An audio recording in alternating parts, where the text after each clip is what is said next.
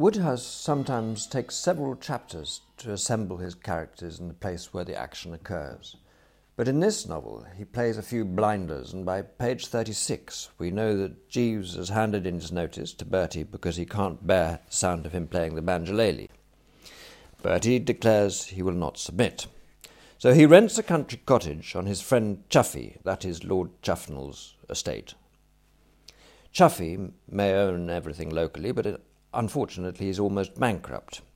Not so bankrupt, incidentally, that he can't afford to employ Jeeves as his valet. The usual priorities, of course, must be observed. However, things are looking up, because Chuffy's Aunt Myrtle is engaged to be married, and her intended is bringing to lunch an American millionaire who may or may not take the place off Chuffy's hands. Aunt Myrtle's intended, of course, who else, is Sir Roderick Glossop.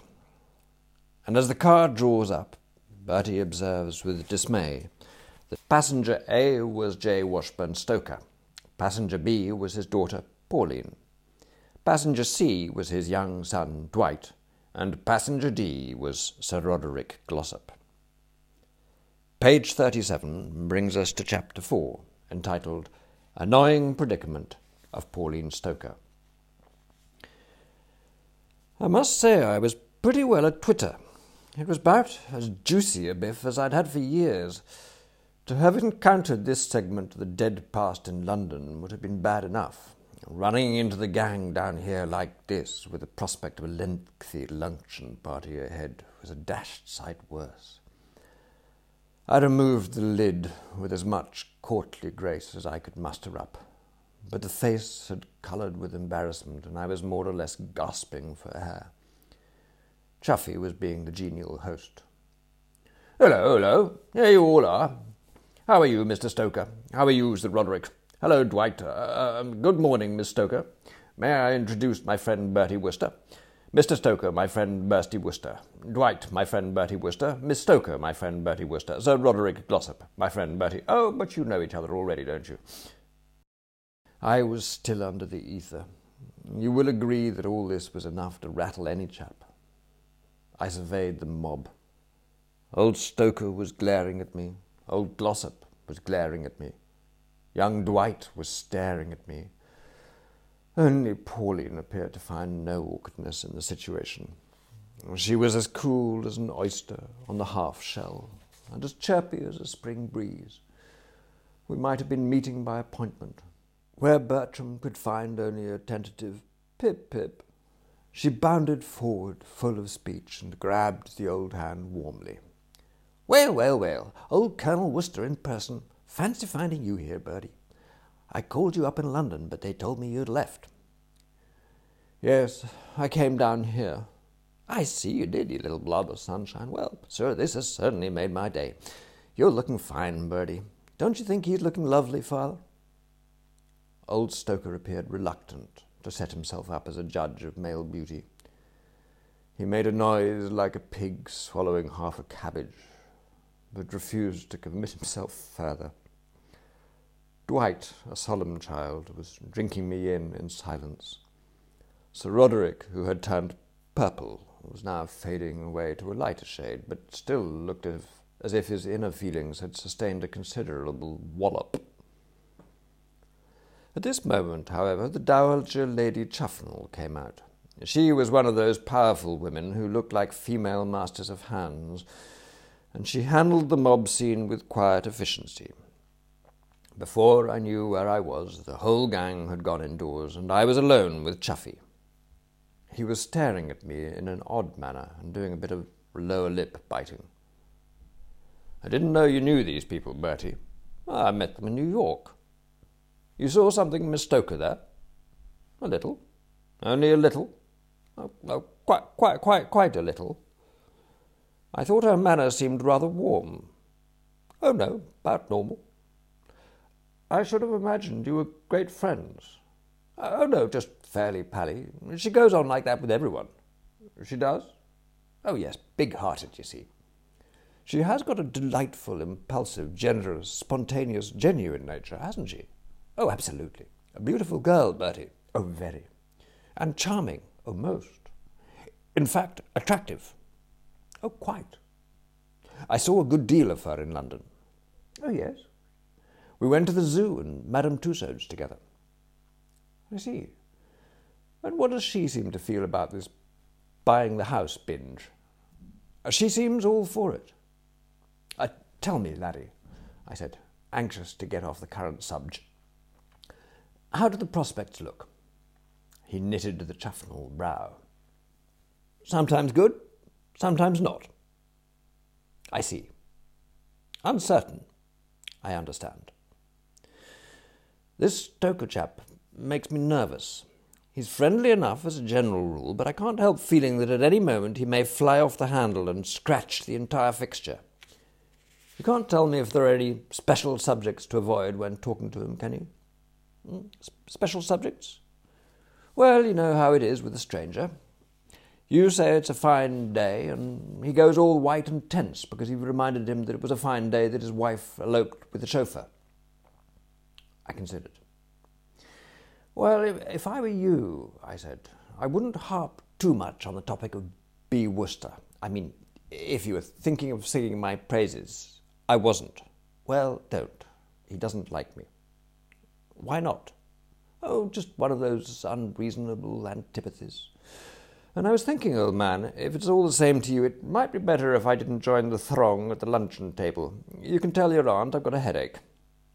Well, if the sight of you is going to infuriate him, what makes him bar you so much? Don't know. Well, I'm glad you told me. You'd better sneak off. I will. And I suppose I ought to be joining the others. He went indoors, and I started to take a turn or two up and down the gravel. I was glad to be alone. I wished to muse upon this matter of his attitude towards Pauline Stoker. I wonder if you'd mind just going back a bit and running the mental eye over that part of our conversation which had to do with the girl. Anything strike you about it? No? Oh, well, to get the full significance, of course, you ought to have been there and observed him. I am a man who can read faces, and Chuffy's had seemed to me highly suggestive. Not only had its expression, as he spoke of Pauline, been that of a stuffed frog with a touch of the soul's awakening about it, but it had also turned a fairly deepish crimson in colour. The tip of the nose had wiggled, and there had been embarrassment in the manner. The result being that I had become firmly convinced that the old schoolmate had copped it properly. Quick work, of course, seeing that he'd only known the adored object a few days, but Chuffy's like that. A man of impulse and hot-blooded impetuosity. You find the girl, and he does the rest.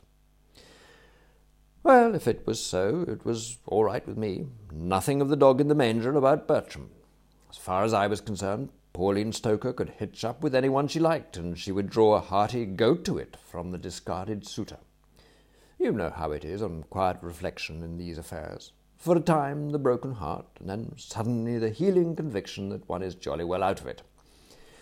I could still see that Pauline was one of the most beautiful girls I had ever met, but of the ancient fire which had caused me to bung my heart at her feet that night at the plaza there remained not a trace. Analysing this, if analysing is the word I want, I came to the conclusion that this changed outlook was due to the fact that she was so dashed dynamic. Unquestionably an eyeful, Pauline Stoker had the grave defect of being one of those girls who want you to come and swim a mile before breakfast and rout you out when you're trying to snatch a wink of sleep after lunch for a merry 5 sets of tennis. And now that the scales had fallen from my eyes, I could see that what I required for the role of Mrs. Bertram Worcester was something rather more on the lines of Janet Gaynor. But in Chuffy's case, these objections fell to the ground. You see, he's very much on the dynamic side himself. He rides, swims, shoots, chivies foxes with loud cries, and generally bustles about. He and this P. Stoker would make the perfect pair, and I felt that if there was anything I could do to push the thing along, it should be done unstintedly.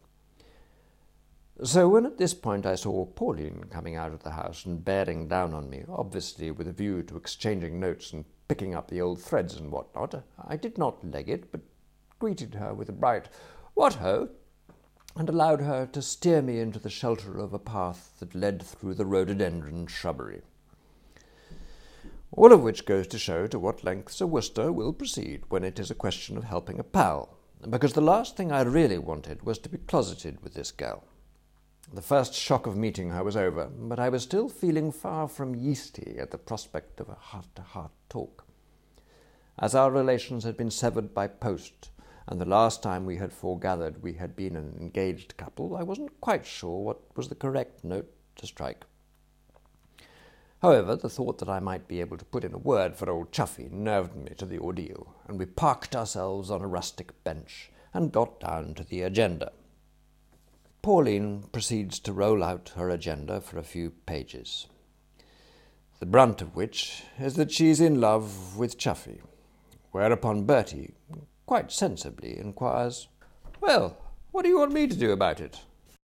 "Well, you're a friend of his. You could give him a hint. You could tell him there's no need for cold feet." "It's not cold feet, it's delicacy. As I just explained, we men have our code in these matters. We may fall in love pretty nippily, but after that we consider it decorous to back-pedal a while. We are the parfait gentle knights, and we feel that it ill beseems us to make a beeline for a girl like a man charging into a railway restaurant for a bowl of soup. What utter nonsense! You asked me to marry you after you'd known me 2 weeks. "Ah, but there you are dealing with one of the wild Worcesters." "Well, I can't see—" "Yes," I said. "Proceed. You have our ear." But she was looking past me at something to the southeast, and turning, I perceived that we were no longer alone. There, standing in an attitude of respectful courtliness, with the sunshine playing upon his finely chiselled features, was Jeeves. Chapter 5. Bertie takes things in hand. I nodded affably. This man and I might have severed our professional relations, but a Worcester is always debonair.